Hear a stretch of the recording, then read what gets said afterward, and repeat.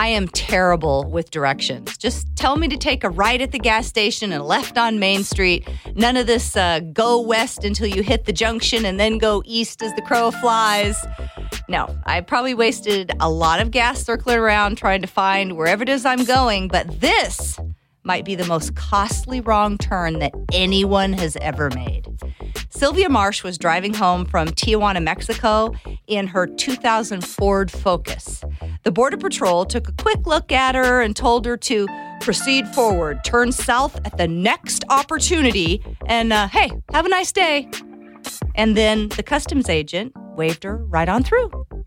Unfortunately for Sylvia, she turned north, the wrong direction, at that next opportunity, right into what happened to be the secondary lot, where customs sends people who seem suspicious for a closer look. The agents in that lot didn't realize Sylvia was there by mistake and didn't take her word for it either and gave her car a thorough examination. And that's when they found the 27 pounds of meth she was smuggling. She wound up pleading guilty to felony count of drug importing, and she was just sentenced to 6 years and 4 months in federal prison.